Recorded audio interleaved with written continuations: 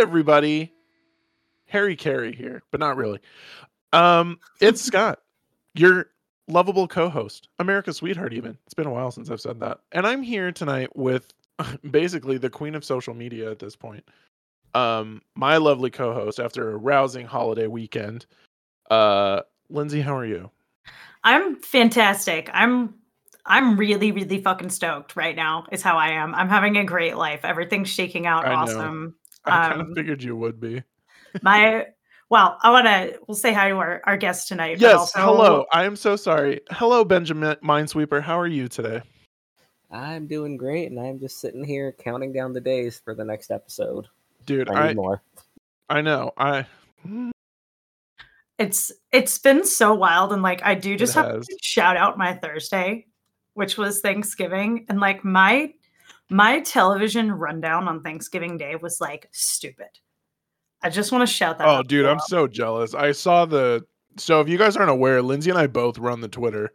So at any time, either of us could be posting something from Twitter. And let's be real, the entirety of this past weekend was just Lindsay. Going insane. Just going absolutely batshit crazy. But I was looking at all these posts because I get notified about people who like them or like retweet them and stuff. And one of the ones just happened to be about Hawkeye. And I'm like, what the fuck is going on in her house right now?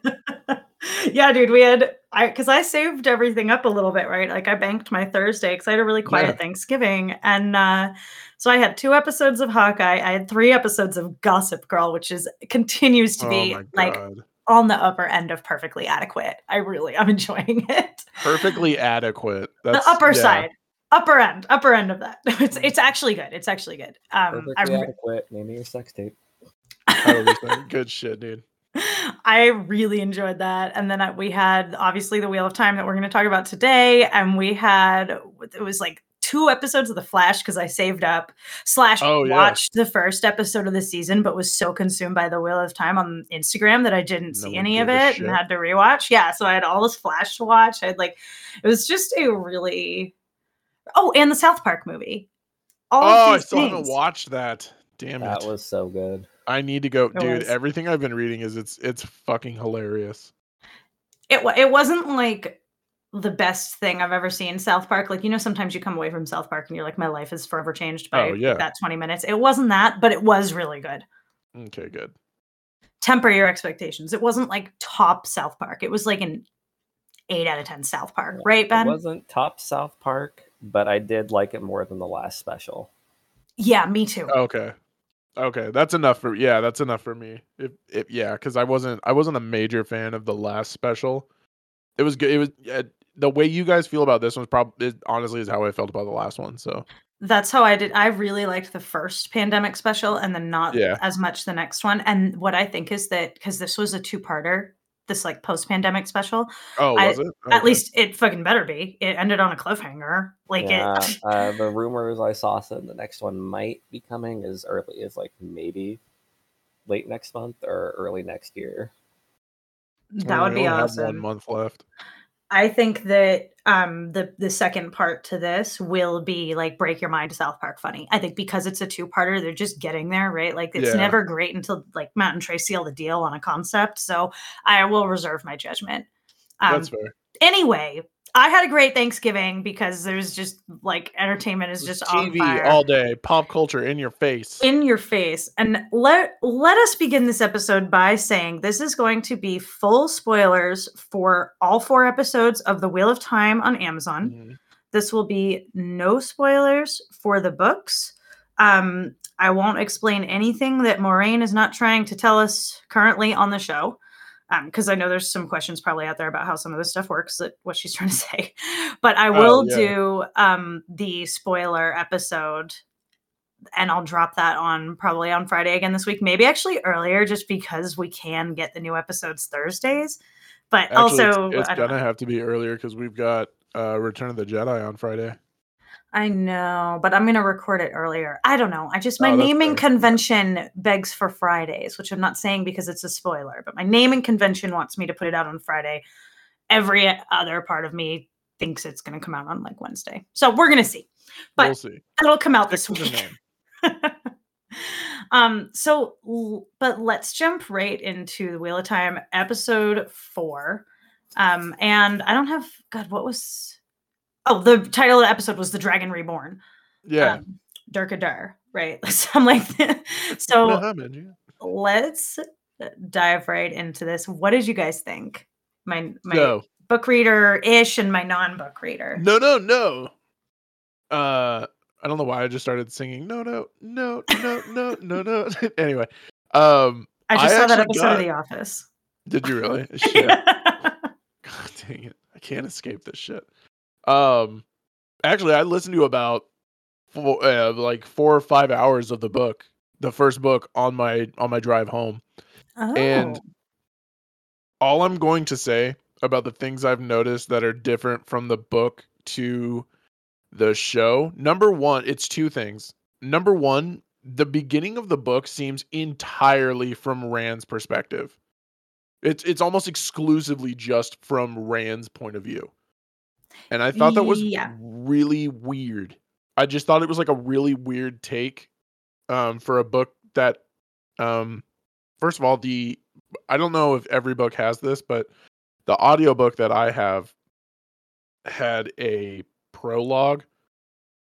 Yes, which is a little bit, there's actually one of the animated bonus specials does a lot from the prologue with Luce there. Okay. And we talk about the prologue extensively in the primer episode that Ben and I did. At this point, Scott, if you've read the prologue, you could read the primer or listen to the primer. Hell yeah. That's cool. Basically what that episode was. I recommend you listen to it because it was... Okay, cool. But I have been holding off on that. But it is different. I don't want to go too deep into it because No, I know. I'm not going to. The only other thing that I do want to lay some ire down is and I only got so far as them unloading the cart and then meeting Zenbui, who is like, I can't believe he's not on the show because this dude fucking is hilarious to me. All right, you want a little behind the scenes tidbit? Yes.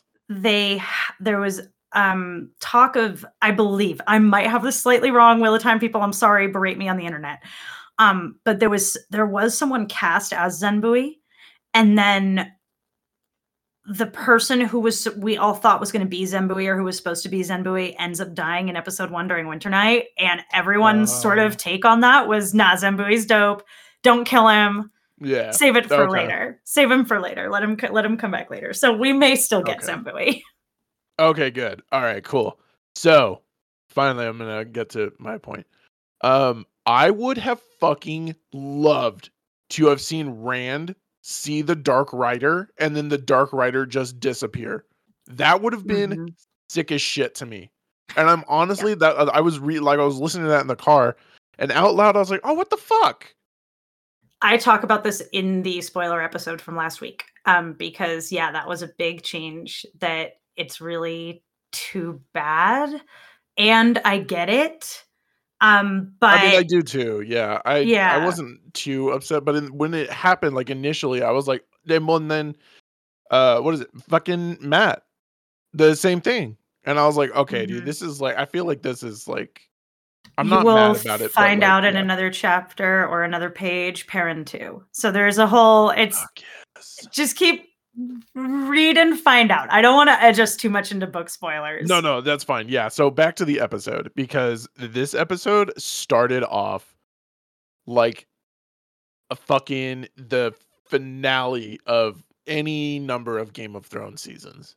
It was the assault on Garland. It was this Gildon. Sorry. Gildon. I'm gonna correct you though. No, please do. With love, but I'm doing it. Yeah, that's fine, because you only see the name like at the very beginning or whatever. Yeah, it's Gildon, which is also the place that they talked about in episode 1 in the Winespring Inn after everyone leaves and they're cleaning up, and Egwene and Rand's parents are talking about it.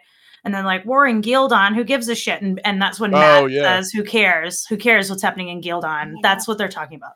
So I missed that then. In the first episode, I must I'm gonna have to go back and watch part of them talking about the war, because Yeah. That's what I loved about this episode, was they opened with that, and I was like, but wait, did they ever talk about it before? See, now I am gonna go back and watch that now because I feel like I need to re-explore that. And I said this to Lindsay. First of all, I made the mistake of watching the episode and texting Lindsay at the same time. I loved it. Please do it every week. I did too. Let's have a watch party on Amazon on Thursday. Oh my God. Dude, honestly, like my number one thing that I want to know, and Moraine, this isn't a spoiler for the book because Moraine explains this later on in the episode. I love that they can't see each other's channeling, but I want to know if like Rand rolled up on Logain, could he see the corrupted weave? Like, would it be corrupted to him? So, okay, let's use, well, no, we can explain this. This is all like they are trying to explain this to us. No, like, women won't be able to, no, but men who can channel, like if we take like the dude who got gentled in episode 1 in the beginning that Leandrin gentled out on the road, like a fucking I'm also glad that they bitch. finally explained what that's called. Yes, and this is why I'm like, with everyone who the first few episodes is like, I don't get it. I'm like, just hang on. Like, it would be insufferable if they tried to explain all this to you in one episode. That's what our primer episode's for. I'm like, everyone just chill, like it's coming. But I mean, and you guys and Ben, who's finished the first book, can attest, like this is not shit that gets explained in book 1. So they're doing a really good job of bringing as much of the world building and the lore in forward. But suffice to say, that dude who they gentled in the beginning, if he saw Logain channeling, absolutely. They're both two men who can channel. They would be able to see the corruption, which is just looks fucking chef's kiss. The way you can see the looks clean so siding underneath it. Yeah, but the dirt on top, like it's just the way that they describe it in the books. It's described as like an oily film on top of this like clear, beautiful thing. Honestly, you may not get that. I don't actually know if I've ever talked to you about this. Ben, you may get this because I don't know if you and I have ever talked about this, but it reminded me, if anybody's played Destiny or Destiny 2, it reminded me of the Taken. Yeah, the Taken were like my favorite part of the first game. The Taken King was one of the best expansions. The Taken King was so good, dude. Yeah, but that's exactly what it was. It was like this like black white fire, and it just kind of like, and I love that he just like uses it without motion. I thought that was like, it was a really nice change from Moraine doing her like dance and hand motions and stuff. It also kind of like, I was like, dude, this guy is not to be fucked with. Like if he's making almost no motion and he's doing all this shit, that's wild. So allow me to contextualize the motion thing. A lot of people out there are asking about this. I don't think please. This is not spoilery. This is just sort of setting up the world. What they explain in the books with the motion is that once you learn a weave, it's kind of impossible to ever do it a different way. And if you learn that weave in a way that involves a hand motion, then it's kind of impossible to do it without it. Now, this doesn't mean you can't channel without your hands. Like, I still don't love that if that's the explanation of how the White Cloak... Oh, for what Valda took her hands? Yeah, I don't love that. I still don't love it. But canonically, if you learn to do something with using your hands, like the way that they all link and they cross their arms and do like a Wakanda Forever, if they all learn to do it, then there it is. And one of the things they specifically call out in the books is that you can often tell which Aes Sedai another Aes Sedai was taught by based on how she does it. So there's like continuity in that. But I think it's really cool the way that like they're such fucking nerds making this show. They just get it because Logain wasn't taught by the Tower and this whole, all of their bullshit that we'll come to see a lot more of, I think, next week. And he kind of taught himself because there's no one out there to teach dudes. So yeah, he does it very, very differently. And it looks dope. I actually love that. It's like a mystical version of muscle memory. Yeah, that's actually really cool. Exactly. Like it's just like that. So that's the explanation there. And I love it. So I guess should we just start with the Aes Sedai? Like, let's just go with that as because we're going to kind of talk about the 3 different plot lines, and then Nynaeve is going to get her separate part of this discussion. We should just give her own episode. Well, I'm making a brand new podcast just for Nynaeve. That makes me so fucking happy. This is actually my last episode with you guys. I'm just moving over to Nynaeve now. We could just change the name. Yeah, just change it. So let's save Nynaeve for the end because of she just deserves that place of honor. But let's start with some good old Aes Sedai scheming. I fucking love everything about this whole episode. I love seeing the Red Aja breaking rules all over the place. Oh yeah, dude. Okay.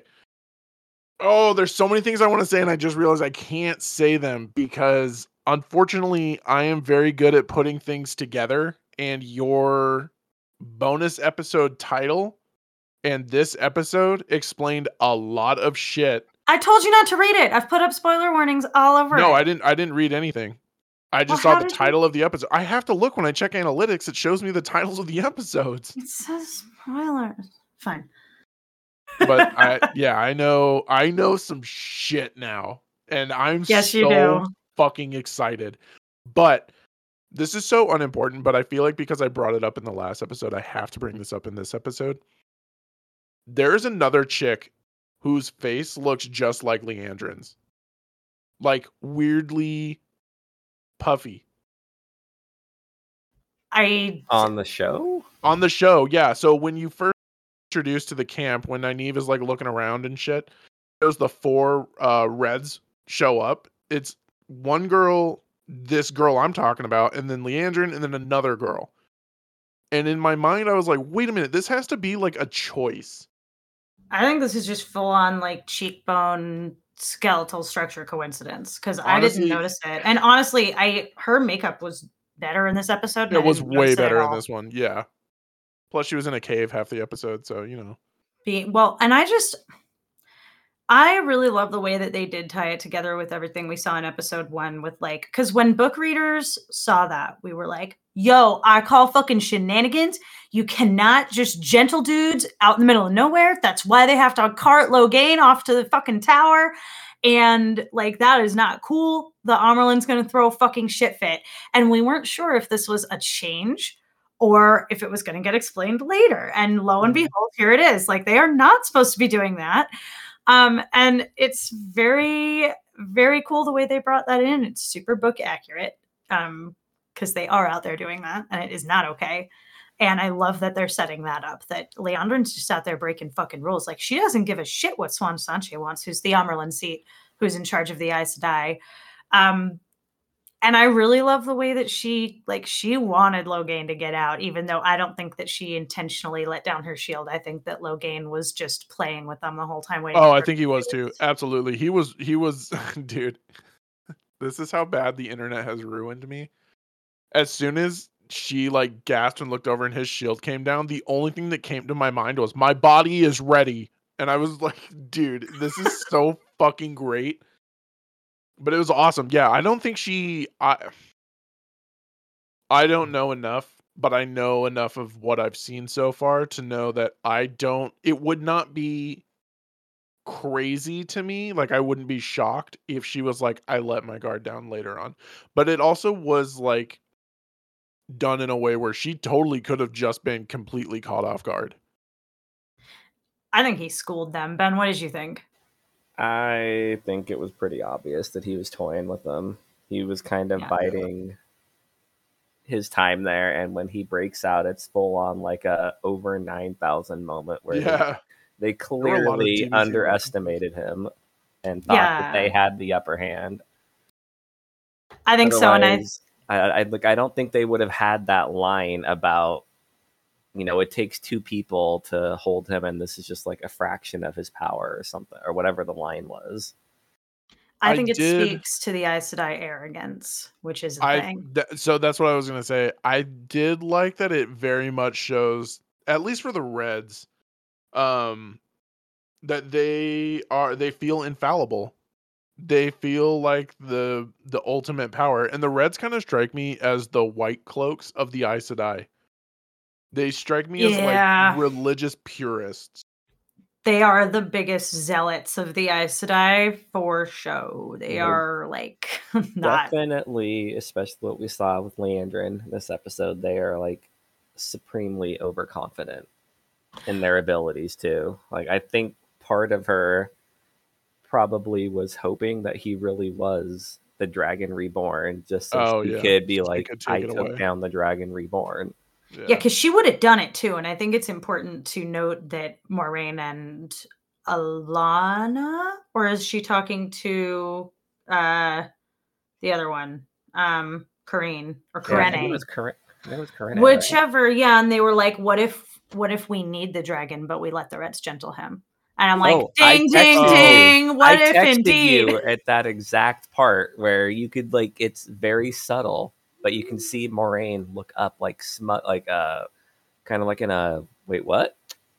Yeah, like, and hold on to that. Definitely, let's all hold on to that moment going into episode 5 of like how Moiraine feels about that idea and who's bringing that up. And like one of the things they're doing really well here as an adaptation is like I'll point out almost nothing in this episode is directly from the book. And it is by far and away everybody's favorite episode, especially the book fans, like because they're adapting it fucking brilliantly. And this is a great example of that, of like, let's point out an important concept. Like, let's bring this up to everyone. Yeah. What if this is an important person and we let this whole group of crazy bitches kill him? Because that's what is like on track to happen. Like they're watching what could happen to the actual dragon and they would be, to be clear, fucked. Okay, right? So I'm glad that you brought that up because I do have a question about that. The dragon is just the chosen one of this series.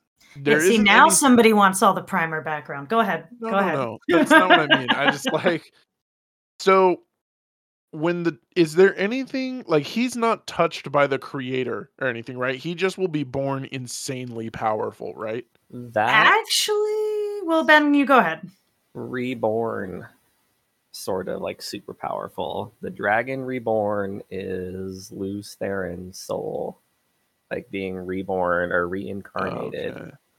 And Lews Therin was the most powerful channeler like ever. And in his reborn form, he is prophesized to be even more powerful than he was before.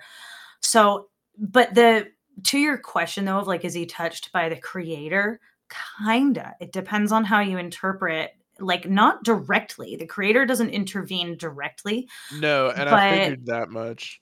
But in terms of two things, one being like that access to the power is it's like you're channeling the power from the creator. Like, so in a way you do have that connection the more strongly you channel, but that's sort of, ethereal. In a more concrete way, all I will say is in episode 1, Moiraine says, let's go to the 2 rivers. There are 4 people there. We're hearing rumors of 4 ta'veren. And just hold on to that because we know that at least 4 of them, we can assume the 3 boys and Egwene, maybe it's Nynaeve. We assume it's the 3 boys and Egwene right now. She says there's 4 of them who are ta'veren, and their ta'veren nature does tie them more directly to the pattern. And I'll leave it at that because they're gonna explain this and it matters and it'll answer your question much more robustly. Okay, I'll explain it when Homeboy Loyal shows up. Oh, fucking next week, man! I'm pretty sure. So that kind of like leads into part 2 of my question. If he is, and that actually answered this, I just want to put this out there as a question in general. If he is the reincarnated soul of the guy who broke the world, I can't ask that. I can't ask that. Damn it. Okay, so just to be clear, it's the reincarnated soul of the leader of the group of men that broke the world. They yes and right. It's a group of men led by Lews Therin, Male Aes Sedai, who tried to seal away the Dark One, who they inadvertently let out. Right? They let him out and they were like, oh, fuck, well, let's fix it. We'll go patch it up. Right? In doing so, they did seal the creator away. They also had like a kickback effect and it tainted saidin, the male side of the source, because the girls didn't show for this. They were like, that sounds like a fucking bad idea. We're not helping. Fuck you. So it was the men alone They had this kickback that destroyed the source, and then all men who could channel then and forever went insane, and they collectively, over hundreds of years, destroyed the world. Okay. Does that make better sense? Yes. So now I don't need to ask my question. Okay. Like, so that's the I'm getting really good at summarizing that. Yes, you are. Because, so like I forgot at the beginning of the prologue, the dude is talking to, what's his name? Louis Theron? Louis Theron. And that dude is like batshit gone already. So like that, yeah, I was okay. So all right, that exactly. So listen to the primer because it's going to explain a lot more of this, and I don't want to spend too long on it for listeners because we did like go through it. But while we're talking about the madness, one of the really cool things that I loved was the way that was shown with Logain in this episode. Yeah. Like with the two over his shoulder. Yep. Yeah. And something that I thought was interesting, and this is me speculating, I do not know the answer to this. But the fact that he has like two different souls, like the dragon, the way that I interpret it is like would have like one person. Like that's like soul is brought back over and over again. And I don't know. I just feel like there wouldn't be multiple. Like that to me was a hint that he's not, that Logain isn't the dragon. Well, no, and you see that with Moiraine when she's talking with him. Like the moment he says, I can hear the voices of 1,000 dragons that came before me. Like she smiles because she's like, I know it's not you. Bro, verbatim, that's almost exactly what I said to Lindsay when I was watching this. I was like, oh, dude, the first sentence he said, she was like, you're not it. Yeah, basically. You're not that guy, pal. You're not my buddy guy. Why Moiraine is like still my favorite character, like in the books where I'm at and in the show. She was awesome. And I like the other question that I really think is open-ended here is like, are those even your actual past lives, or are you just fucking batshit? Or is it like, is it all kind of one and the same? You know what I mean? Like, that's not necessarily actually your past life. You could just be fucking crazy. I didn't even think of that. Yeah, there's a whole possibility that you're just fucking nuts. Like, and... Like, I did not even think or catch that. I just, like, zeroed in on Moiraine, like, you know, firmly knowing that you're not it at that point. And I didn't even think about that. Like, that's actually a really interesting question. I think it's someone playing Logain like a fiddle. Oh, yeah? You think someone's, like, setting this up for him, like a bad guy? I'll tell you why I think this. There's two people, and two different voices saying the same thing is just a form of reinforcement. Oh my God, I'm sorry. It's just a form of reinforcement. But if I were like the Dark One or a lieutenant of the Dark One, I would want to manipulate someone in a way that made them feel like they were still the one in control. So having that like reinforcement from multiple voices really coming from a singular source just makes sense to me. So I love it. I feel like someone's playing him. I love the speculation. Well, and it wouldn't matter now, right? Because now he can't channel. He just got fucked. Bro, I cannot believe by the end of that episode, I genuinely felt bad for him. I actually was like watching him cry in the cave, and I was just like, dude. Yeah, the teardrop made me feel bad for him, but I'm personally not convinced that's the end of him. Dude, I felt bad for him the whole time. I like Logain a lot. And that's all I'll say. One thing that I will say about him and that I appreciated about like seeing the actual war at the start of the episode was that it actually adds context to his character. Oh yeah. Because the book like totally makes him out to be like almost like a crazy warmonger from like all the conversations that they have. But, it's like I think that they'll get more into it as we go, because there's this whole, like, everybody knows that everyone's just, like, waiting for the dragon to be reborn, and every so often someone will be able to... Yeah, she said there's been pretenders. And, and, like, now there's more. All like, that, but it's like, I loved that he turned the king to his side. Oh, yeah. He was like, I can destroy you, I can destroy everything, but I'm giving you the choice to help. And because I want to restore the world. Well, and part of what the dragon is supposed to do, like all things in a perfect world, right? The dragon is supposed to be able to like unite the world to fight the Dark One in the last battle, right? Alana talks about it, the Battleaja. The way she says that was just goosebumps. And that the whole thing is that he's going to come and like he could unite the world and save it or turn against it, and ideally he's going to bring everyone together to fight the Dark One in the last battle. Like hopefully that's what's going to happen, or he could go insane and fucking kill everybody. And just like anything with any power, you can save the world or you can destroy it.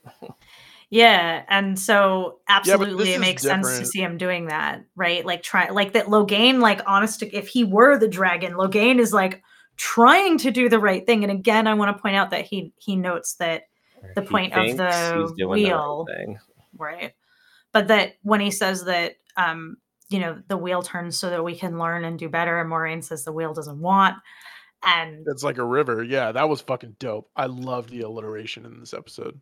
Super important concepts there about the wheel and choice and doing better, and yeah, and all of those things, and like, oh, fucking Logain. But yeah, he really, like, I feel like he wanted to do the right thing, and we'll talk about this in a little bit, but we heard in Tom's story about his nephew, what happens when you get cut off, right? When you get gentled. So it's not great, right? Oh yeah. Yeah. Well, yeah, says that his nephew slit his own throat. Yeah, and he did it like it was nothing. That was cool. Wait, Scott hasn't watched the Primer episode, right? No, I haven't listened to it either. Why don't you briefly explain the alliteration there, Lindsay? Which alliteration? Are we understanding the definition of that word? Or I don't know what I'm trying to say, but basically I'm like, no, guys, alliteration is when you have two words that start with the same letter. What are we trying to say? Yes, allow me to school you with losing with these losers in Las Vegas. That would be alliteration. I'm tired. Go ahead, Benjamina. Gun. Sorry, that's a real character. I wasn't. Please, give me a second here. Castration. That's what I'm thinking of. Thank you. Yes. It is very much. And now I'm blanking on what the actual word is for that. So sorry, literary people. But yes, it's kind of not quite a euphemism, but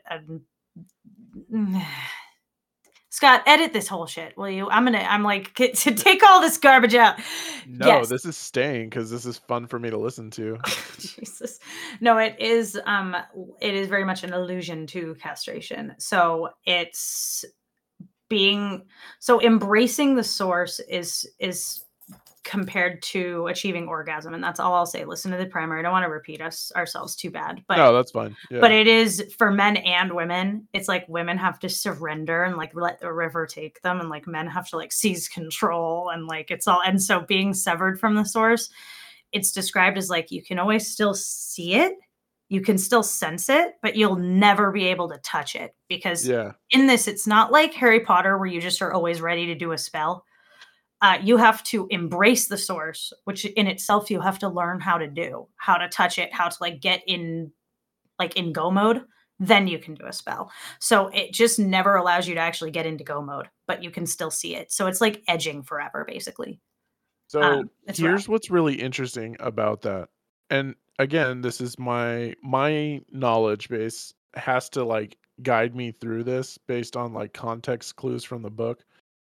It's very similar to anybody that's played Star Wars Knights of the Old Republic 2, the Sith Lords.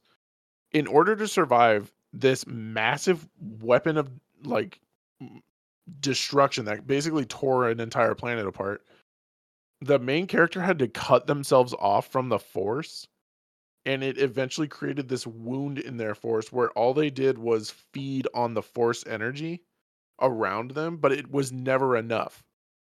So I kind of akin that to like being at a dinner table and never being able to touch the food. Yeah, it's a lot. It's like that. Exactly. You're aware of it. You can still sense it there, but you'll just never be able to touch it again. And it's not great. And yeah, Tom's nephew straight slit his throat. So we're going to see what happens to Logain. And I suspect we'll learn a lot more about what happens when you're cut off, because this can happen to women too. So yeah, and I thought it was really cool too, or not, I don't know, cool, but I thought it was interesting that even though they weren't Reds, they all knew how to do the sever. Oh yeah. Everybody knows how to gentle a dude. Yeah, everybody knows that weave. Because again, there's a different word for it when they do it to women. But that can happen. That is a thing that can happen as punishment. So like that exists. That was actually one of my favorite parts of the episode, because Moiraine was one of the ones that was like, and Karene were both like, we adhere to rules for a reason, and he deserves a trial just like anyone else. But the moment she dies, it's like, that's why I love how pragmatic Moiraine is. She's like fully on board with, just doing it. Oh yeah, because nobody's trying to die, and they all are terrified of men who can channel. That's something I think the show will be like working to get across a little better. I think they did it great this episode, but people aren't like horrified by that idea. Oh, they were all definitely walking on eggshells with him being there. Yeah, everybody was like freaking out, except for the dude. This is like another one of my favorite parts, except for the warders. Oh, let's talk about the warders, dude. First of all, I love the throuple warders. Those dudes were so fucking funny, and they were honestly, of all of them, they felt the most real, because they were just like, yeah, that's the world we live in. That's, here we are. I'll point out that there's also a really great throuple on Gossip Girl right now, and just like I'm just I know, getting with Max so much out of this. Yeah. Oh God, I love that you know that. How the fuck do you know that? Dude, my girlfriend, man. They're awesome. The warders were awesomer. I really loved this, and they're making the Aes Sedai so three-dimensional. Like I love the way that they brought this, because like I say, none of this shit's in the book. It all makes sense. It's all like Logain's a character who the Reds did capture and bring across. We're just not on that journey with them. And I love that we brought this in so that we can like slowly trickle in the Ajas, because now we've got 3, right? We kind of all have a good idea of like red, blue, and green. We get it. So now we'll be ready when we get the rest of them next week. And just how different they all are. The Reds are so different from the Greens, and you can tell Moiraine is like doing her own thing. Like you can tell the Blues are like a whole separate deal. And yeah, that's the way Leandrin like described her, was she's like a self-serving spy. Kind of. Yeah. And we know that they said that Amarlin Seat wants to talk to her. She was like, she almost like brought you and Lan in. I'm like, yeah. Like, because they're so I can't wait to see them deal with the Amarlin. And I really like, they're making it clear that it's really different. Like Moiraine and Lan's relationship is really different than Alana's relationship with her warders. Like, I think that's clear now, right? Like that they're not fucking. Oh yeah. Except the dude that followed Alana when Nynaeve asked didn't really say anything, but kind of like grinned at her like, yo, yeah, they fuck. Oh yeah, no, they definitely do. Alana, yeah. The Greens, like that's kind of what they're known for. The Greens are kind of the only ones to keep more than one warder at a time for the most part. It's not a rule, but that's just sort of usually what happens. But I loved the throuple, and I love Nynaeve like drinking around the fire with the warders. Yeah, like that totally cool. Makes sense. So, and or go ahead. This actually brought up another question for me. Can there be women warders? That's a great question. There has never been a woman warder. Crazy. It's always men. Okay. Good to know. Yeah. Like he just crushed his hopes and dreams there. No, I just like it makes sense, because it's like it's this structure and it's this order, and it's the women who like control the power and they need to be protected. I just was wondering if it was one of those things where it's like you failed to be an Aes Sedai, but you can still like protect an Aes Sedai because like what's going on. I think it won't be at the pace of world building and expansion that we're going. I don't think it will be long before you find out exactly what happens when you don't make it as an Aes Sedai. God damn it! By the way, we have seen 4 Ajas. By the way, what's the 4th? We've seen the gold or brown or whatever. Yeah, isn't that the one that was burned? It's the chick. Yeah, it was the one. Oh, we saw a yellow. We saw a yellow. Yeah. We did see a yellow. You're right, and super fun Easter egg that I enjoyed a lot. Nynaeve, while she was wearing a very confusing green jacket, which I really feel like was just why. I don't know what that is. Yeah. Well, she's just in a sea of green Aja. It was just, and the way they're color coding the Aes Sedai, which I support. I'm like, please God, I wish the books did that. Oh yeah. But while she was wearing a green coat, she had a yellow dress on underneath. And the yellow Aja are healers. Shut up. Nope. Are you serious? I fucking love this show. I know, because Rafe Judkins knows what he's doing. Like it's just so good. All the little Easter eggs. The best one was Brigitte, but we'll get there. No, don't talk about that, because that's the best. She's the best. I need you guys to understand my absolute love, dude. And I literally. Can we move on to this storyline? Moving to Matt and Rand. Yes. First of all, before we do that, and I feel like those need to be the last 2 things we talk about. Nynaeve and Nynaeve and Matt and Rand. This episode for Perrin and Egwene was so boring. I understand that there were like life lessons and stuff for Perrin to go through and stuff. And I said this to Lindsay because I was very unkind to Perrin in the first 3 episodes. Yeah, you need to rewatch. The more I think about it, the more I think you just need to rewatch, because I'm like, Perrin's been great from moment 1. I know. I don't think, or I think Perrin meeting the Tinkers and hearing the story about the lady's daughter is going to be a lot more important than he is acknowledging right now, because he can get vengeance. He can live that life. And she is actively choosing not to. And he very clearly does not agree with what better vengeance on death than life. He's like, nope, that's dumb. He does not agree with that at all. And he's also carrying the weight of the fact that vengeance on the Trollocs, yes, and he's the one who swung the axe. You know what I mean? And we can say that was not Perrin's fault. No, not at all. Perrin clearly can't. I don't know how just going on peacefully with his life is vengeance on himself. I can see how that is not tracking with Perrin. Yeah. And I think, as far as it being boring this week, I actually loved it because it didn't last for very long. It didn't bore me, because all we got out of it were some really important beats for Perrin, plus what I will explain to be, I think, an important beat for Egwene. And this episode was written by a Game of Thrones writer, and I think it shows in a really positive way, because a lot of the best episodes of Game of Thrones would have the bigger, exciting things like what we had with the Aes Sedai, and also some quiet moments, so that you still got all of your cast, but there's not always room for everybody to have a big adventure. And I think that's what I meant. I used boring in the wrong way. In a good way. It was quiet. Yeah, in a good way. Yeah, exactly. In comparison to what everything else was happening, holy shit, dude. They had the most lukewarm vanilla day compared to Matt and Rand. And they're chilling right now. They're having a nice time with the Tinkers. Yeah. But, what did you call it? Rumspringa? Tinker-Rumspringa.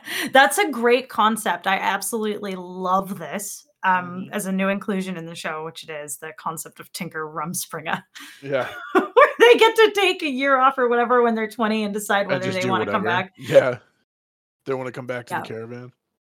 And I think I'll talk about it more I will talk about this and its implications in the spoiler episode to listeners. Let's just leave it at that. as well as other wide sweeping implications of the conversation that Perrin had. We'll deep dive that in the spoiler episode on later this week. But yeah, I really liked, I mean, Perrin's whole thing. I mean, it's like, what's her name? Whose name I don't recall, but she's great. She's fantastic. The Tinker woman. Isla. What is it? Isla. Thank you. And I've committed her to memory because she, for anyone that watched Orphan Black, she was. She's red on there for a while. Yeah. Yeah, the actress is incredible. Like she's so good. An amazing actress. And if you haven't watched Orphan Black, watch it, Lindsay. She is one of the best parts of that show. I'll have to put that on the list because I know that I'm supposed to have seen that. But Isla, she can have no, like, remember, Perrin and Egwene are saying they're from fucking Whitebridge. And the Tinkers are looking at her like, Oh, I was like, yeah, they're sure. like, sure, all right. They haven't told them shit. So Isla has no reason to understand that Perrin can't choose the way of the leaf. But Perrin, part of the conflict that's so obvious on his face is that, like, he knows they're being chased. And to be clear, the way of the leaf does not allow for killing Trollocs any more than people. Like, this is like, yeah. So Perrin knows he could be the fucking Dragon Reborn. He's having all this weird shit going on with the wolves. He knows something's up. He knows he's on the table for Dragon. The way of the leaf is very unlikely to be an option for someone who has to either destroy or save the world, depending on how insane they go. So all of this is kind of like, sounds great, but Perrin's like, in no way can I choose that. Like, it's not even an option. Yeah, that's fair. I really liked it. I liked the anguish on his face of just knowing that, like, man, lady, there's no fucking way I can do that. That's cute, but you have no idea. Yeah, and I think that was important to show, like, yeah, like, they may be having a good time right now, but Perrin has real shit that he just can't be like, well, I'll just let the wheel turn and deal with it. And she also says, you know, were you happier before you picked up the axe, right? And she does call out the axe. Yeah. And obviously he's not. And I think that the way of the leaf is something that Perrin would very much like to choose. Mm-hmm. And his life sucks asshole right now. And I think they used the time that they had with them great, because that's all so important for Perrin's character. They're nailing Perrin. They're nailing everybody. Just for the record, they're nailing everybody. I love that whole conversation. You can see, like, the anguish in his face. Like, it's a pipe dream at this point for him to be like, I can, you know, step back, or, you know, let the wheel do its thing, or let life go the way that it will. But at the same time, it's like, I know I'm actively being hunted. There's no fucking way. Yeah, and I think what you said, Scott, is also correct. Like, I think there's two things happening at the same time. Like, there's all of that, and then it's like you said too, like, he doesn't really buy that as a motive of revenge. He knows that that's not enough. He knows there's, like, bad shit happening, and that sitting back is not okay. And I don't think that he would be okay to do that. I don't think Perrin would sit out the last battle if he was given the chance. If Moiraine came to him and said, "You're not the dragon, JK, you can go home. It's all good. Like, go do whatever you want through the last battle." I don't think that Perrin would choose that. So I think it's a little bit of both. There's a lot of conflict for him, and they're doing such a good job of getting it across with so little time, and it's just so well done. Yeah, I feel like we're not doing anything with Egwene right now, except for her awesome nugget of observation about how maybe this is the song and you guys have already found it. Loved that. I'm loving her and Aram. I think I'll say what I think Egwene gets out of this this episode. She has some fun with new people, which is not something that she's ever done. And they do have a light episode, right? They're not in peril right now. So, like, she gets to, like, dance with a boy she didn't know. And, like, she's been with Rand since they were, like, 4, right? Like, she's, like, getting to kind of see a little bit of what's out there in the world. And I think them looking up at the stars as, like, very symbolic of that. Like, she's getting to see the wider world for the first time and likes it. And it's maybe not the expectation for someone who's like forced to leave the two rivers and like all anybody's talked about is going home. And Egwene's like, actually, this could be kind of nice. And she's thinking about Rand for sure, and like and her greater mission and what's ahead of her. And I think we just see some of Egwene's kind of optimism and her sense of adventure, which are big parts of her character. And I think that came out a little in this episode. But is that my bias because I know the character? Yes. That's too bad. No, I don't care. That's fine. Be biased. Like that's how I am with Star Wars. That's how I am. Well, I just mean like, did that come across at all, or am I just reading into that? Okay. No, it totally did. Yeah, and you're right. Like the episodes don't really do a good job of explaining like these kids are naive. Like they don't know the world. I think that's being really underplayed. And and it's a bummer. That's one of my few things that I'm like, this could be done better, is their naivete. They're doing okay though. Like we saw them have like no fucking idea what to do to say to the Tinkers. They obviously don't know anything about the Tinkers. Rand seems to be doing great though. Rand and Matt seem to know how to get around. Yeah.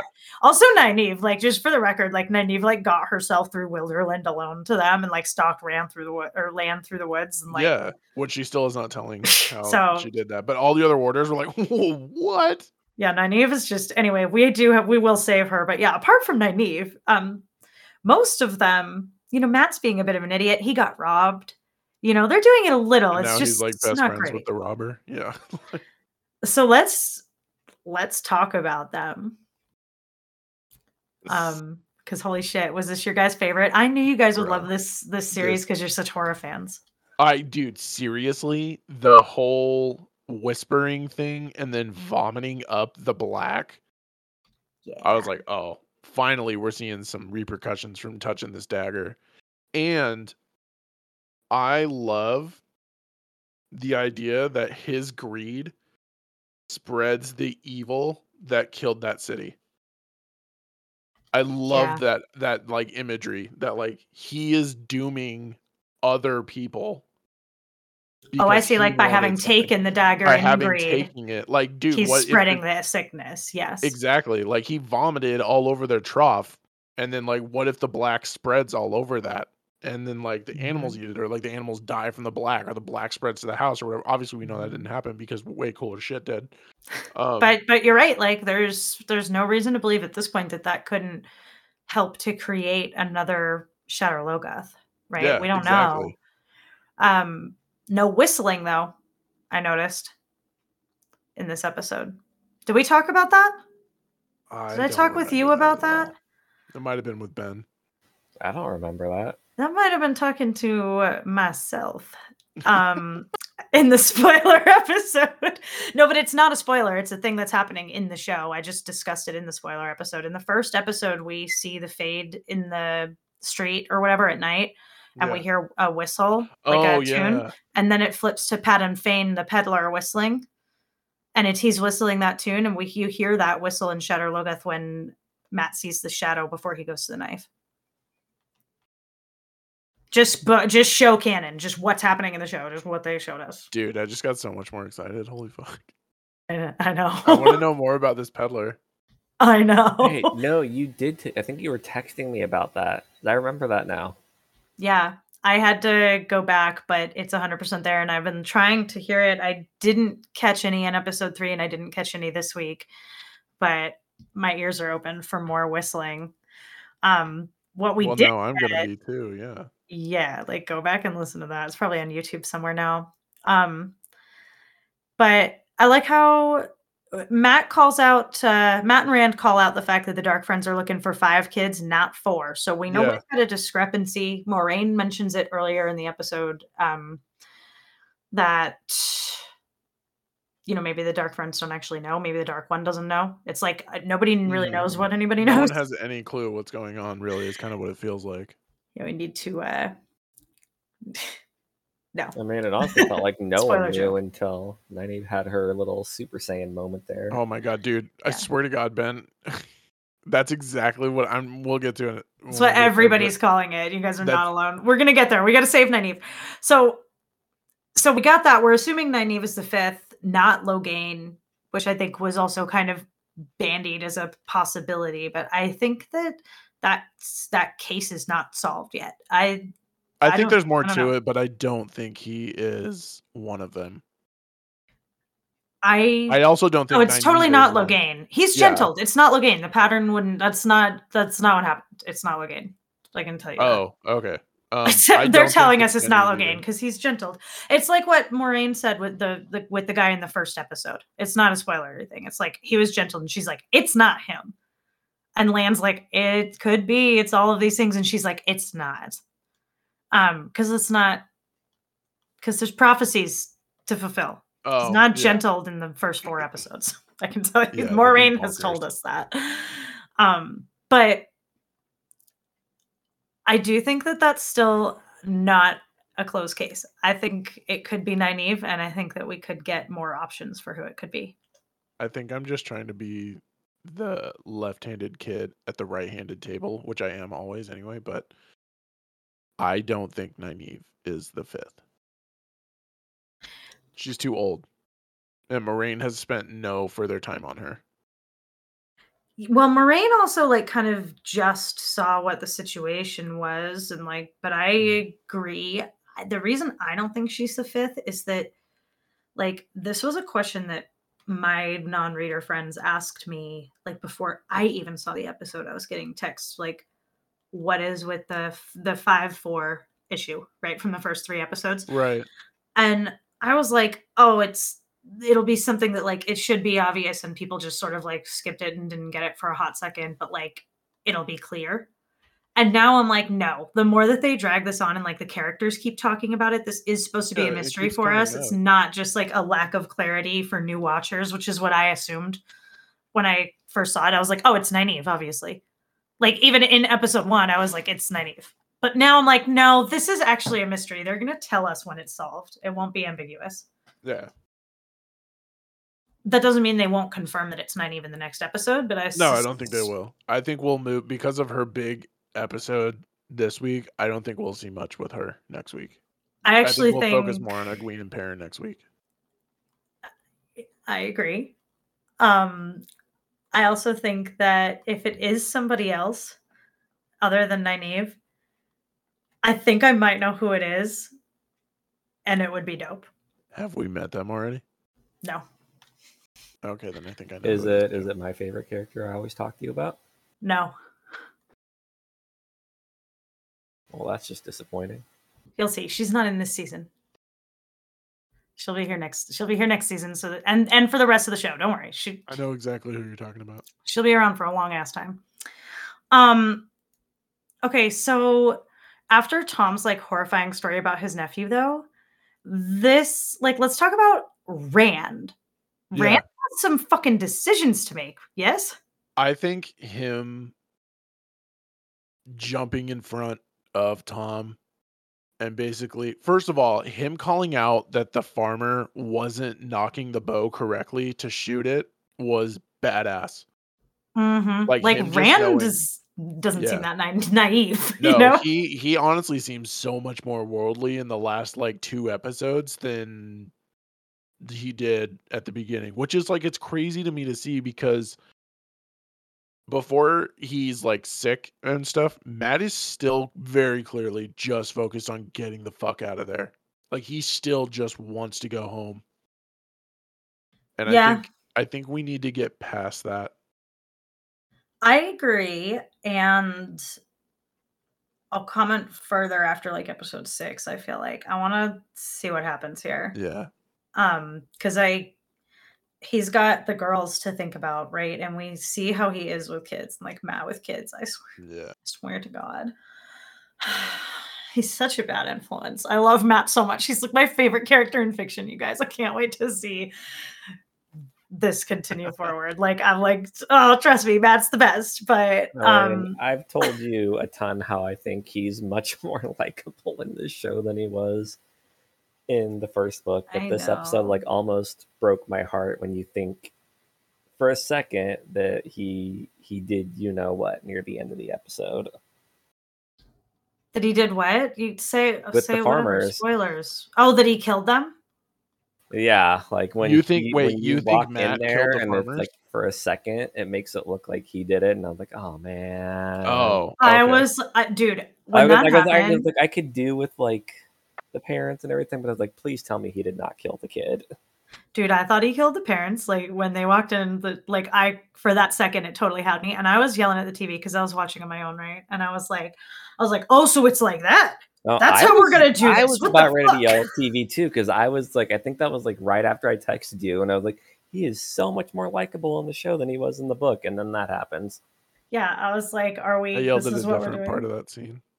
Well, okay, so I loved the I see you, and it's oh my god, it was so fucking sick, so cool, and it's really clear to me that like Matt was drawn to the fade, like that, or the dagger is drawn to the fade, like alerted him, but also that the fade was scared shitless, and the way the fade moved in the shadows was so fucking awesome. Well, yeah, the fade doesn't move until Rand and Tom come in, and they like sort of snap him out of it, and you see it's very subtle, like the black goes back into his stuff mouth, like oozing out of his mouth, and then it goes back in, like he snapped out of it. So creepy. Yeah, he was like about to attack. Like, yeah, like it was like the fade was like, this dude, like if I attack now, I'm dead. But the moment like he gets snapped out of it and like he's lost his touch to the dagger at that point or something, that's when it attacks. I think it was important to know too that Matt is just standing there and then raises the dagger, and the fact that we actually focus on the dagger was obviously like everyone's gonna figure it out, but it was the dead giveaway for me that Matt is not the one that killed them. Yeah, well, I think that was clutch too. Like the dagger's clean, right? Yeah, and also just to really hammer in that like that's what's going on, right? That this is being caused by the dagger, and I love how confused Rand is, and he's like, I'll be there for you no matter what. And I'm like, oh, you're such a good friend. Like, I love you. Bull-headed bastard. He's just and then it was just so what do we think about it's like Nynaeve overshadowed this, and no one's talking about the fact that Tom says Matt can channel. Nobody's talking about this. You don't buy it? Like, what did you take on that? I thought it was weird that he just brought it up without ever seeing Matt do it. I don't really get, like, maybe I just kind of like missed that part of the conversation, but it was just like, it was this weird, because then it went right into the story about his nephew, and I'm like, well, hold on. I think it just was supposed to be one of those like mystical guru moments almost, where Tom clearly knows more than he's letting on. God, dude, I love Tom. Tom is probably my favorite character right now. Tom is so fucking lit, and he's totally alive. Fucking fight me on any form of social media right now. He is 100% still alive. I was wondering if we were going no body, no death, or no body, no death. No way he got by that fade. I was like, one of the two. Dragged off. She's alive. No body, no death. Yeah, I think because the last thing we see is the fade catch the dagger, and he's digging in his pockets for more daggers, and then it's just over. Tom and his knives. It's them running. So cool. But I think that, I mean, I'm not going to give feedback on that because I obviously know the answer to the Tom situation. Yes, I know you do. But yeah, no body, no death is a fair rule. Especially that's the hashtag of the week, by the way. No body, no death. No body, no death. Could do the meme. But I do think, in answer to your earlier comment, that what he was trying to say is that like it's not that he needs to see Matt channel. He based on his own experience, right, which he's bringing a lot of into this conversation. Like he just knows. Well, he's referring to channeling sickness, right? That's what he talks about with his brother. Like, I think about his nephew, sorry. Do rewatch that scene, because he says he's like, it was just the same with my nephew, whose name I'm blanking on right now. But he was like, it was just Owen. He says just the same with Owen, that he was going into these fits of rage, and he had all this attitude, and he was like, nobody knew what was wrong with him until he like threw some shit across the room with his mind, right? And so what he's saying is, this reminds me of Owen right before he channeled for the first time. Yeah, but don't we I mean, we as the viewer know that he's not about to channel. It's him being sickened by the dagger. I think that we can infer that. Yeah. I mean, I think we're getting conflicting information, but for sure we know that a lot of what's going on is because of the dagger. Like the sickness is the dagger. I feel, well, yeah, obviously, but I feel like everything in Matt's sphere of story right now is just what's happening to him because of the dagger. I don't think they're gonna and for lack of a better word, I don't think they're gonna weave channeling into his story just yet, because I feel like the focus needs to be on the dagger and what's happening to him because of the dagger. So we think like a dramatic irony where Rand thinks that he's channeling. Yeah, where he doesn't get it and he's just like, holy shit, dude, like this is what the madness Tom was talking about. Holy crap.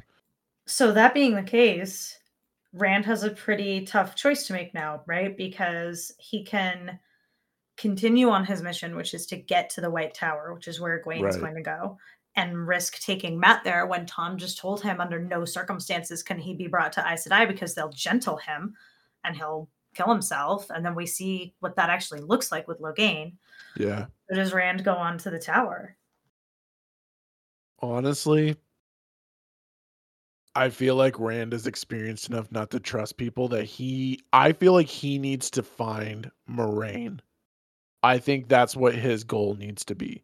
And if they're moving to the White Tower, I feel like that's his only option. Yeah, I mean, and he didn't really trust Moraine, right? He wasn't stoked about that anyway. But to him, she's the only one that'll know what's going on. I think you're probably right. Like, because I do think that they're all gonna. I don't know. Actually, well, and to him, I really don't know anymore. Dead. Everything's so different. I'm like, where are we going? Yeah, to him, Nynaeve is still dead. To all everybody, of them, she's still dead. Yeah. Which, like, whew.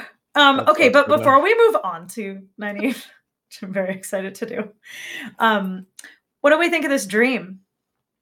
Oh my god, I love the dreams. This is seriously, it is becoming one of my favorite parts of these episodes, is this horror aspect of it. So glad, because the dreams are important. I don't think that's a spoiler. I think I've heard every other podcast saying that to everyone. They're like, no spoilers, but do pay attention to that, because sometimes people see dream sequences and they're like, Mom, I'm going. This is when I'm going to go grab something out of the fridge. Like, not in this show. Yeah.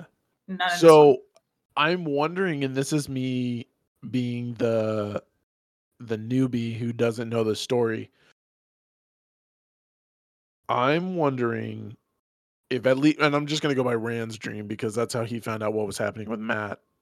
I'm wondering if it just shows them parts of history. Like, obviously he was still technically in the farm. No, they weren't. I'm sorry. They were still at Emmonsfield. When? In the dream, they were in Emmonsfield because he walks up on Perrin hacking at something we don't see, which I also think was very important. So we did see enough. It was his wife. You can see her braid. You can see the blonde braid. Okay, I wasn't paying attention then. Yeah, and that's the interesting thing there, because what Rand is seeing in his... No, you're not. There's been a lot of debate about that. I've just been following the hell out of it. But... but the fandom agrees at this point it was his wife. And what's interesting there is that Rand doesn't know that. Oh, yeah, that's true. Yeah. So just throwing that out there. Rand's dreaming about stuff that he can't possibly know anything about. Perrin wasn't. Perrin's dream was about the wolves. That wasn't a thing that really happened, but it was about like his wife. Like, it didn't have anything in particular that was like an event. No, that was symbolism. I feel like that was like showing him something about like the future. The wolves are very clearly important to Perrin. Not to Perrin, but to Perrin's story. Yes. And I can say with confidence, yes. Yeah. I think the dreams first, and I'm going to stand by this again. You guys come at me on the internet, social media, I don't care. I don't think that the fire-eyed gentleman in the dreams, I don't think that's the Dark One. I think that is like someone who serves the Dark One. One of the names I heard dropped from the Dark Friend was a Shamael. So maybe that's that guy, whoever that is. Okay. Because she did say that the dragon was turned over to the Dark One before. And that was a Shamael. So, this is like, it's very Lord of the Ringsy. In maybe a Shamael is like the Witch King. Right, like his first lieutenant. Yeah. Sure. I think follow-up questions to this idea would be like, where has that person been in the world? Why isn't that a thing that people have talked about at this point? Right? But see, then we can kind of argue that with Moraine knows something about the person in the dream, because she was flipping scared when they were like, yeah, we all saw this dude. Well, we don't know exactly what she was scared about, right? I think we talked about this in the last episode, that there's a number of things she might have been scared about in that, including the fact that they had a dream that so much transpired to be real, right? That Rand coughed up that manifested in real shit. Yeah. Yeah, right? Like that alone could be enough to freak her the fuck out, right? We don't really know on account of Aes Sedai, which I really love that we got so much about that in this episode to know enough now to say, and Aes Sedai. Who fucking knows what Moraine thinks is going on? Moraine's not talking to anybody. Yeah. We know goddamn nothing about what, at this point, what do we really know about Moraine and what she's trying to do? Well, and I think that's another big problem as far as the pacing of her story. And I get it, because we had to get to certain points, and we had to get to Nynaeve on Namek, which that doesn't make any sense to me. I mean, I follow enough. Thank you, Ben. We haven't been able to talk to her. Not we, but we haven't had any conversations with her because she's been dying of a pus-filled shoulder. Yeah, exactly. She's been knocked out. And when she's with Lan, they kind of communicate silently so effectively, and it's who even fucking knows right now? But I just think that that's very Aes Sedai. And I love just how it's just they are very cryptic.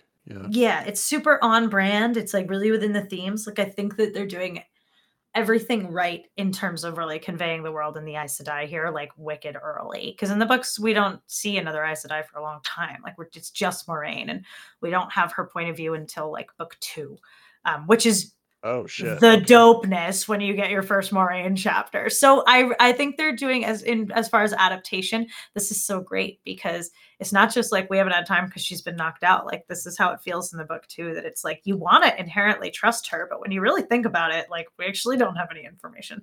Kind of like Gandalf, but in a much grittier and more real world. Yeah. I mean, there are plenty of times where I'm just Gandalf, can you just say 2 more sentences? Well, and who the fuck is Gandalf that shows up at your door and is come with me for reasons? You know what I mean? It's all I did was give him a nudge out of the door, bro. We know for a fact that's not true. Dude, what? Yeah. So but in Tolkien that makes sense, but in this, I just love the way that Moraine's just an awesome character. Ben says she's his favorite, right? She's such a cool version of the Gandalf character, and it's so real. What would it be for real if the wizard showed up and was leave with me now? What? So I feel this is a really good segue into the final portion of this episode, which is Nynaeve. All I'm gonna say is this show, from a cinematography standpoint, does such a great job of introducing people to scenes. On God, so something you guys need to understand about me. When I was watching Rogue One, and it's the hallway scene, and it gets real quiet, and then you hear the breathing, dude, my goosebumps had goosebumps. I was up and fucking, I was oh my God, I was screaming. I was dude, I wish I could have been there with you to see Rogue One. Dude, so this is when I told you that I yelled at a different part in the episode. When I saw the shadow come across the cave wall and Moraine walks in by herself to Loghain's cave, I was dude. Dude, I was freaking out. I was so fucking stoked. Everything I'm so about happy this you episode, guys like this show. Dude, I was bad about it when I'm gonna say her name wrong because Alana was the nice one, right? The one that was talking to her about her dog.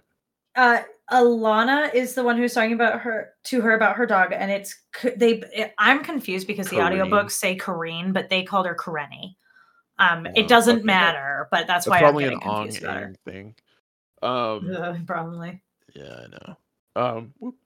I think first of all, the fact that they can use offensive magic only in like threat of their life creates very interesting, albeit ironic, solutions. Like she just kept the arrows in the air. She kept the arrows in the air. But as soon as she was like, I'm probably gonna die from this, she was like, your arrows are my arrows. And fucking killed these dudes with their own arrows. I was like, holy shit, dude, this is fucking amazing. And then she's like blowing shit up on the ground. Oh my god, dude. This episode was so fucking good. And I was so pissed when it ended. I know. I will say one thing, cinematography, because I am kind of on that. This show has a really bad habit of doing facial close-ups for way too long. Yeah, I don't know why. It's just weird. They did it with Logain at the beginning of the episode, and they do it with Moraine at the end of the episode. It with Nynaeve. Nynaeve like earned that shit though. Oh yeah, I mean, like it just like sometimes it's warranted. At the beginning, Logain just sitting there like I'm gonna roll back together, and then it's like 5 seconds of just his face from his cheeks to his eyebrows. I'm like, okay, let's go. It's very Handmaid's Tale. I'll give you that. Yeah. You don't watch that show. Ben does. Ben, I know enough about it to know I don't like it. That is very June Osborne. But I was screaming at the TV because I have been sitting over here, Scott. I was talking about you in the spoiler episode. I was like, of course you were.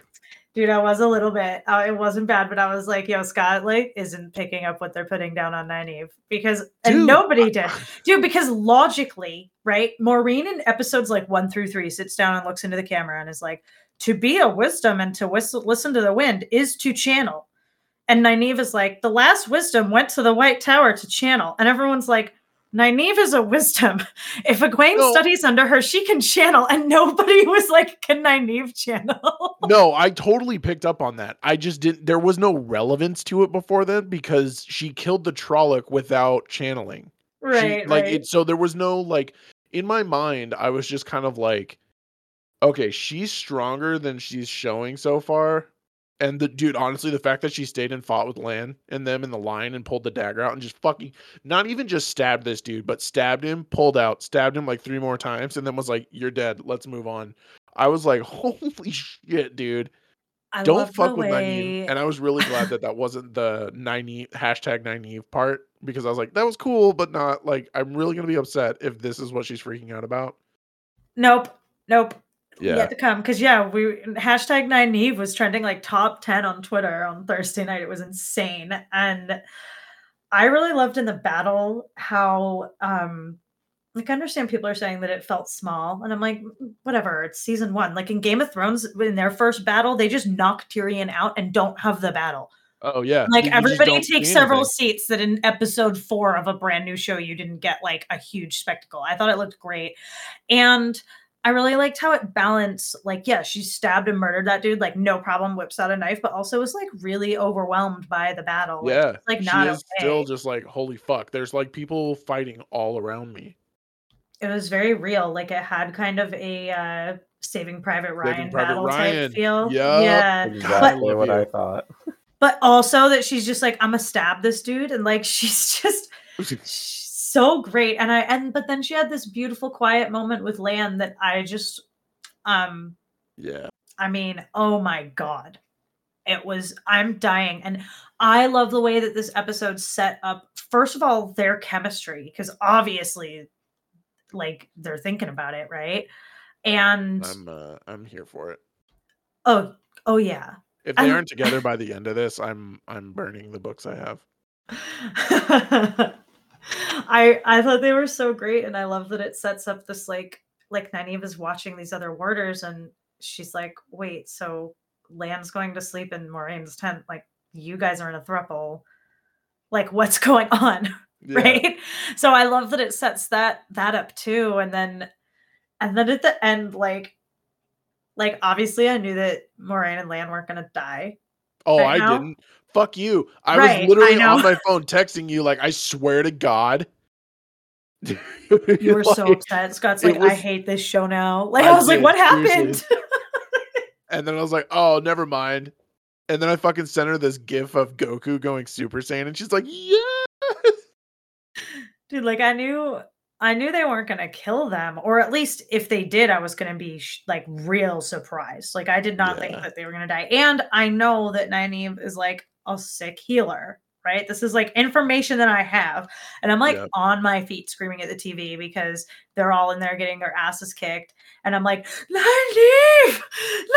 Like, I'm sure all my neighbors heard me screaming her name because I'm like, get into that cave, girl. Holy shit. Yeah. And I was very, very, very, very happy. And Moraine's face. And then, okay, so what do we all now think about who the dragon is? Because, of course, Moraine tells Logain,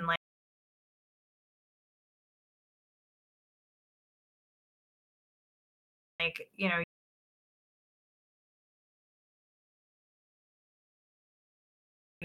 I think they're not spending enough time on her for it to be her.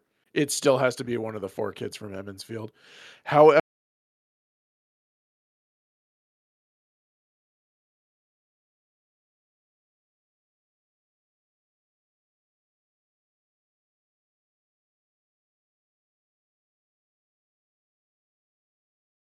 I will say this, Charisse Theron.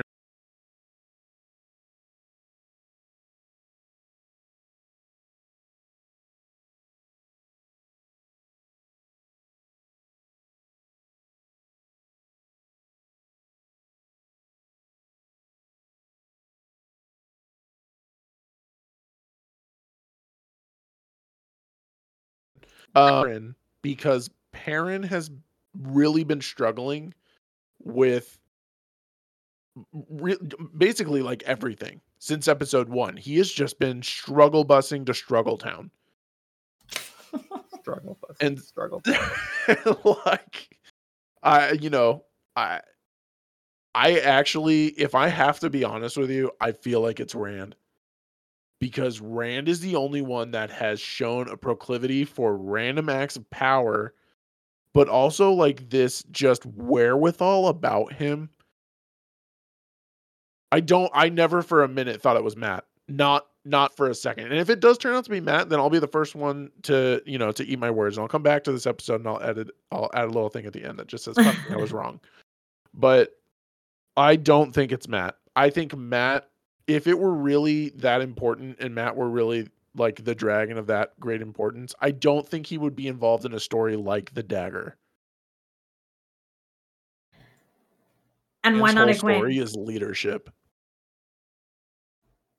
And I think Egwene is more finding her place in the world and finding her own power. I don't think they would just give her someone else's power. Like, hey, you're the reincarnation of, like, we're just going to take this guy and put a new skin on him and that's you. No, I think she is going to be own power. Love that take. Love it so fucking much. Bookmark this moment. I'm like, yes, yes. Egwene and Matt are my favorites, man. They are so fucking awesome. Matt is shaping up to be one of my favorites. When this went from like a weird thief to, bro, this guy's corrupted by some shit, I was like, oh, I'm fucking in for this. Give me like 4 episodes of just Matt dealing with this shit. Ben, how stoked is Scott going to be when he gets to your favorite part of the books? And no spoilers on what that is because it's coming so soon, but he's going to die, right? Yeah, we'll see. All I need to know, I don't care. You guys have listened to this podcast for long enough that you know that fucking spoilers everywhere. But obviously we're trying to keep it like away from the book. All I want to know, because Lindsay, like Moraine, who I'm changing your name in my phone to Moraine because you're being this fucking cryptic, are we ever going to go back to Shadar Logoth? I need to know that, because there's no way, and you said it in the last episode, and I know this because I listened to it. There's no way you would introduce something that fucking dope and then never use it again. Yeah, you do not hang that on the wall, not to come back to it. It'd be like telling the story of the Ghost Army, but not going to find the fucking Ghost Army. Yeah, and the other thing is to remember that this is 15 books long. 15 books long, The world is only so big. And as we do disclose in the primer, so I'll say it here, like, fast travel is a thing. There are only so many fucking places that you get, you know what I mean? Like, this isn't the Lord of the Rings where we're only going to double back on like the trip home like that. We'll cut them off at the pass. This story ends, it's like Tolkien, homage kind of, after book 1. And honestly, they're bringing in so much from other books right now that it's like not even that Lord of the Rings-y. Like, Eye of the World really is, but after that it really drops that hard. Like, there is no like everybody walk home at the end. Like, this doesn't end with like the way that the Lord of the Rings is, where they do like a victory tour, they do like a greatest hits, and they stop at Fangorn and they hit Rivendell and they like, this isn't how this goes. So we're going to be around the map. And you can generally expect that when you go somewhere, it's usually never the last time that you're there. I'm also buying a map of. Please do. They're online. I know, but I'm gonna get one framed. I'm putting it in my office. I'm gonna put it right below the map of Middle Earth. I don't have any fictional maps in my office. What the fuck? Dude, are you high? Like, you're insane. If you think I'm not gonna yes, and I also don't have any. Well, that's all right. Well. Dude, if you actually think I'm not gonna get one for you, like, you're dumb. You're dumber than I thought. I want one. And I didn't think you were dumb at all. I want one. Someone send me a map. Yeah. I can't even say the name of the place the colloquial name. Like, there's so many spoilers that you wouldn't think are spoilers. And I was just gonna say a map of. And book readers know what we call this place, and I can't say what we call it. So actually be really careful when you pull up a map online, Scott, if you're looking one up, actually do me a favor and text me, because honest to God, that's a spoiler. Well, why don't I just have you find it for me? That's what I mean. Like, when you're ready to look at it, let me know. I'll send it to you. Yeah. Okay. Yeah, because like, you can't be. God damn it. Anyway. I cannot be. God damn it. You just can't. So there's. Well, you can be. God damn it. And who Dude, shot what? You could be anything you want, okay? Who Parent taught me that. Oh. You can be a wife slayer. Oh my God! I also like that, too dude. Soon. They throw out like Slayer a lot in this story, so like I do think that's very Game of Thronesy. Like Kinslayer, they called LTT. And then, like, it just kind of alludes to, like, I don't know. It just, like, it made it seem like Matt was going to have to suffer the consequences of these people dying. And, like, it was going to have something to do with him being, like, a friend slayer or something like that. I feel you. There is a character called Slayer who will be reasonably important. Reasonably. Who you will like a lot. Fuck yes. There's also, it is just sort of language that incidentally that Martin borrowed from this, and it's something that the fans have talked about for years now, of like, not that specific example, but for instance, later, this is not a spoiler, this is just like a world thing, but later in the story we will learn about a city that the politics of the city plays a game called Deus de Mar, which is old tongue for the game of houses. This came out quite a long time before George R. R. Martin's Game of Thrones, from which he borrowed from Jordan in a way that no one has a problem with. But it's funny how reverse it is. We're all like, are they going to do Game of Houses? Or are they going to have to change the name? Because like, it's the same thing. Like when Cersei talks about the Game of Thrones, that's the Game of Houses in this city, where this is how their politics work. And they know that, like, if you go to this place, you have to be prepared to play the Game of Houses. And it's like actually like one of the most hilarious storylines for one of the characters when they get caught up on that by accident. But yeah, there's a lot of like stuff that Martin borrowed from Jordan that now we're going to get like in reverse on television, and we'll just see. But Kinslayer is one of them for sure. two things that are my last little things that I wanted to mention is just another shout out to Brigitte, which was just the dopest Easter egg ever. And the doll, right? Yeah, that was the name of the doll. And everybody just hold on to that. And just I thought them showing her dead in the outside was a little much, but I do appreciate it. It was super, super sad and not okay. But Brigitte, I just loved that. And I'll talk about that infinitely more in the spoiler episode. And then with Egwene, I wanted to just mention that they say, like, I didn't catch it until rewatch. When Lan and Moraine go into their tent, Lan is like, is he as strong as Egwene? Talking about Logain. So I don't know if you guys caught that. Yeah, and we saw how strong Logain is. Like, he was just fucking with them, right? Like, two of them trying to hold him back, and he was just screwing with them. And Moraine said, I'm not sure. I don't think so. She thinks Egwene's stronger than Logain. Dude, I'm so fucking stoked for more of this shit. Holy crap. Yeah. So just throwing that out there. And then also that something that I just sort of forgot to say last week, and I thought this would come up more like just during, like, in the zeitgeist, not even just during our conversation, but of like, how did Nynaeve manage to do that? Like, it was no big deal. And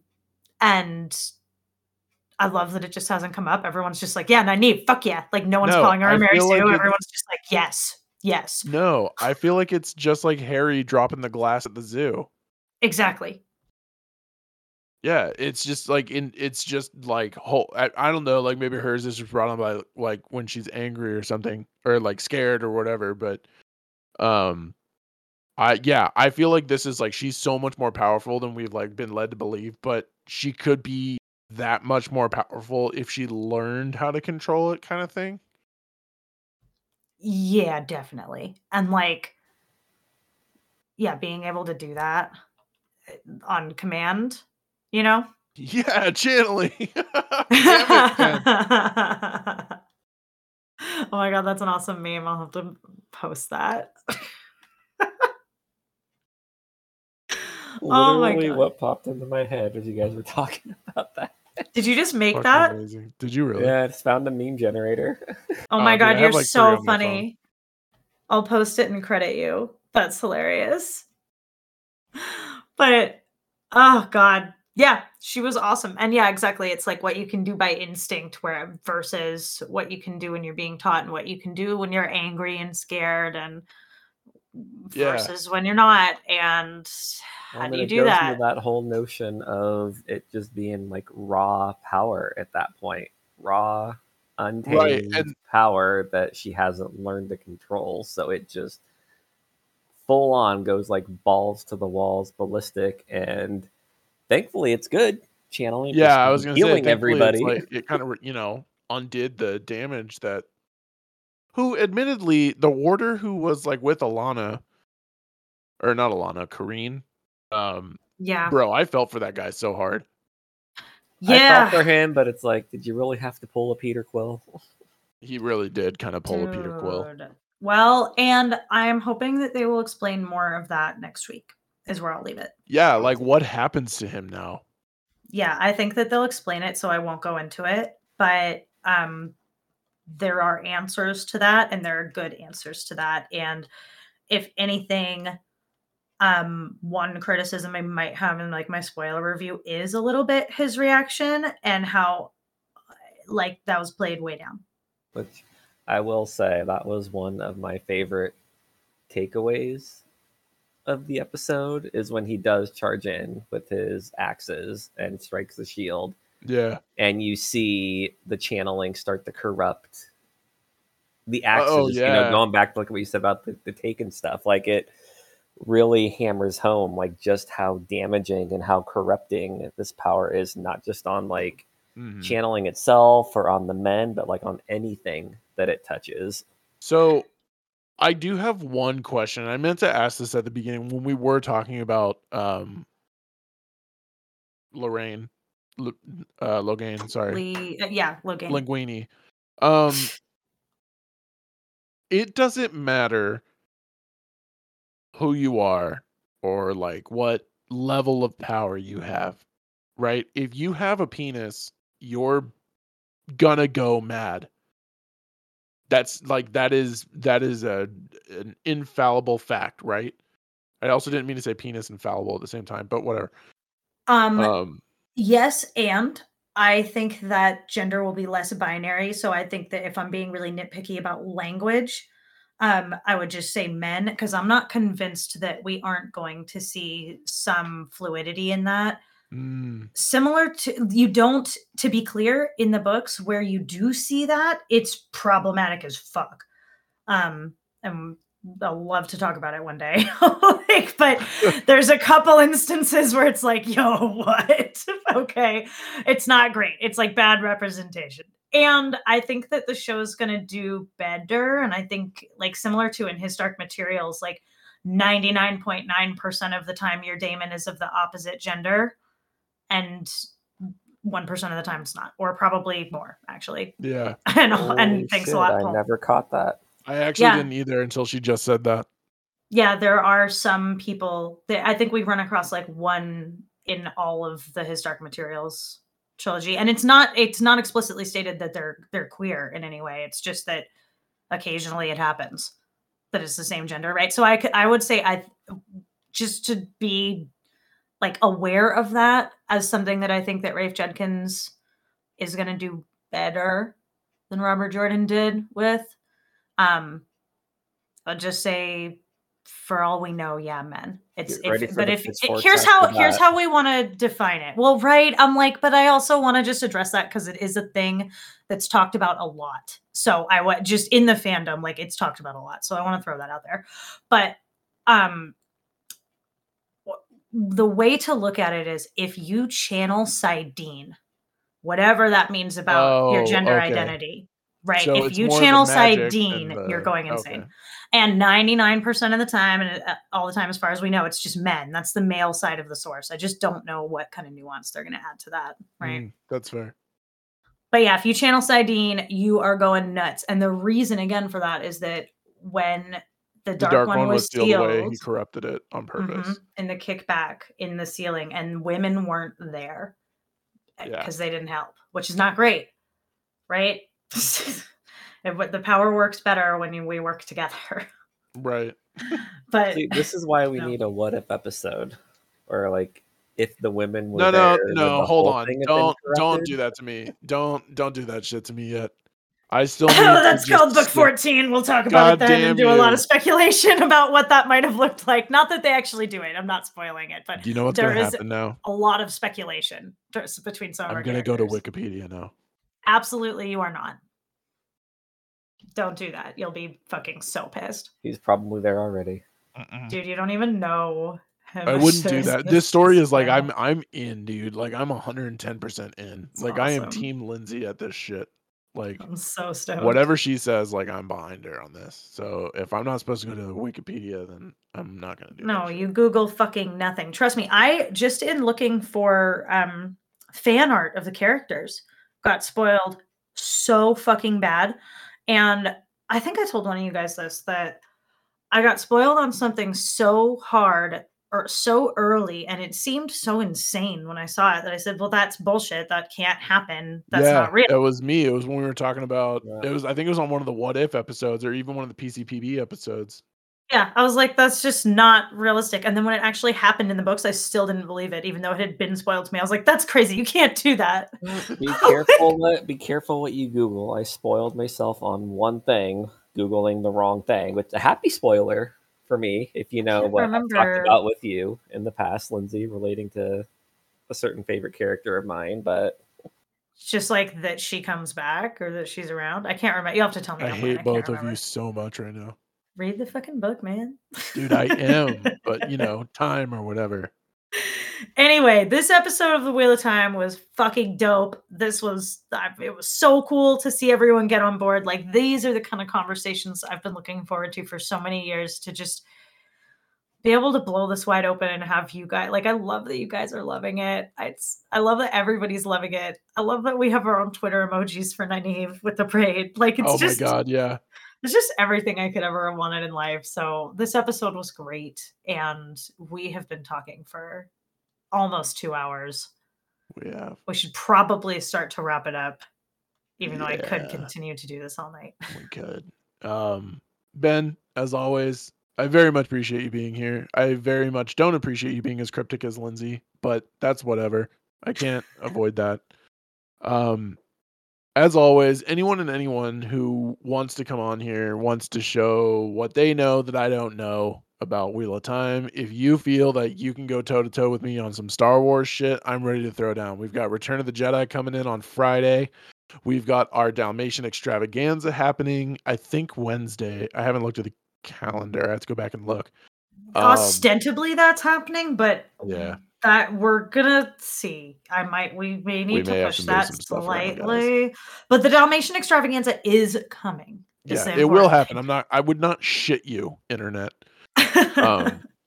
But yeah, if you guys want to come on, if you have questions, Lindsay has been killing it all weekend with this shit. She has been slaying it on Twitter. She's been killing it on Instagram.